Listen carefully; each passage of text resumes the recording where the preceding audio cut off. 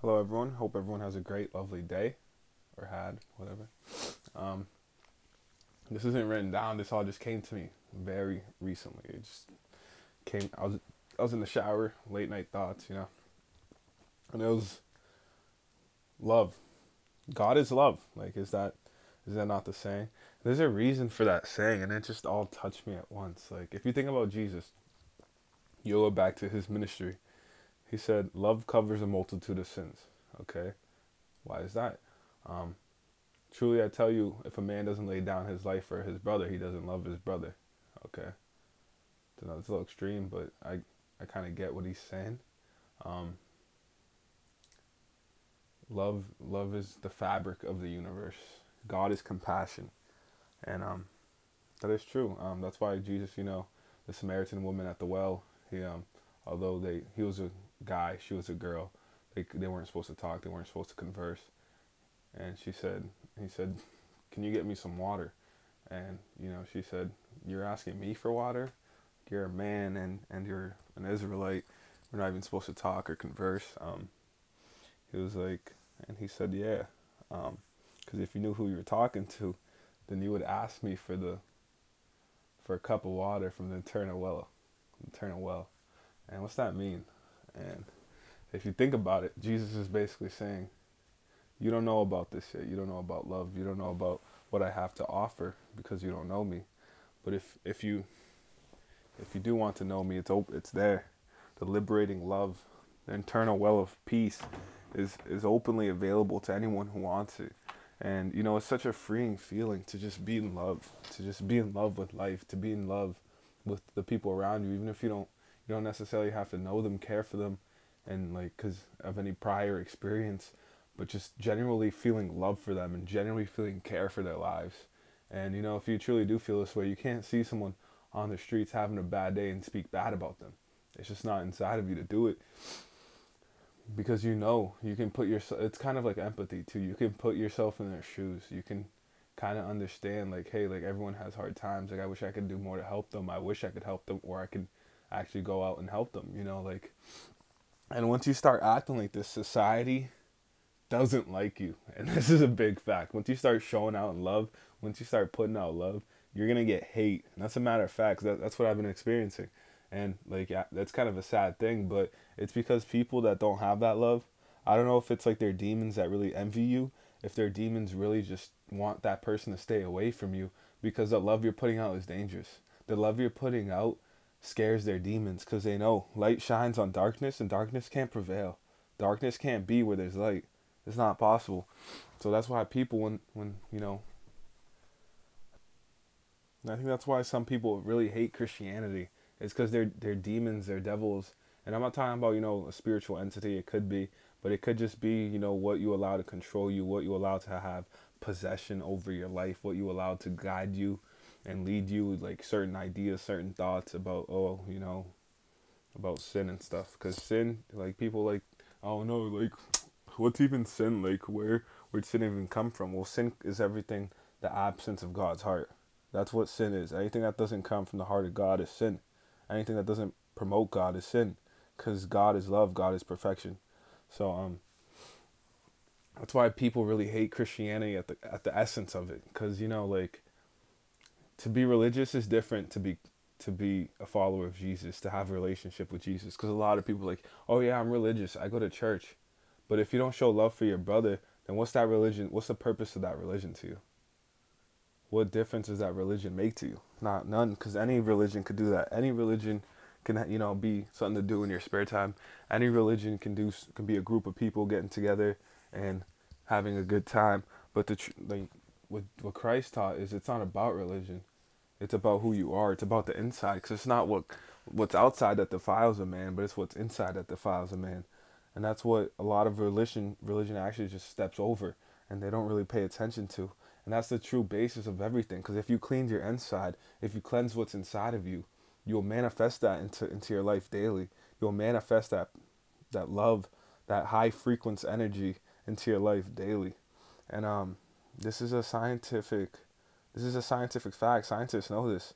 But this isn't something they'll ever teach you in school, because if they start teaching you this in school, people lose their priorities that that society tries to push on you. They lose their control over your lives and their power over you to guide you into doing what they want you to do. But so if you think about it, to get to heaven, this is why Jesus said, "I am the way. None comes but to the Father but through me. None can see the Father but who I allow to see the Father." So it makes sense because what Jesus taught was literally love. Because like the quotes I said before, it was literally love. That was the essence of everything he taught. The essence of everything he taught was love, and that's why people crucified him. That was dangerous. That's a dangerous, that's a dangerous way of life. That goes against what primal man, what the man of instinct, what, like everything that the teachers were teaching at the time. It went against societal expectations. It went against what was beneficial to the elite people in society, the top 1%. And they're the ones with real control in society. If you think about it, they're the ones that tell stuff to happen, guide things to happen. They're the ones benefiting off all the workers. They're the ones benefiting from, the time you're putting in at work. Like, all the money goes to them. They're at the top. And you just trickle down whatever they get at a very minimal percent. That's why a lot of people live in poverty. A lot of people can't even pay to go to college. A lot of people got to take out loans. It's because of the system that they have set that's rigged so they can get all the money. It's messed up. Like, I'm not saying it's a good thing at all. But this is the world we live in, and that's why they try to keep Christianity from us. That's why they try to keep Jesus from you. Because if you realize that happiness and true happiness isn't in material things. It's not in, buying a big house. It's not in having a nice car. It's not in having the most beautiful girlfriend.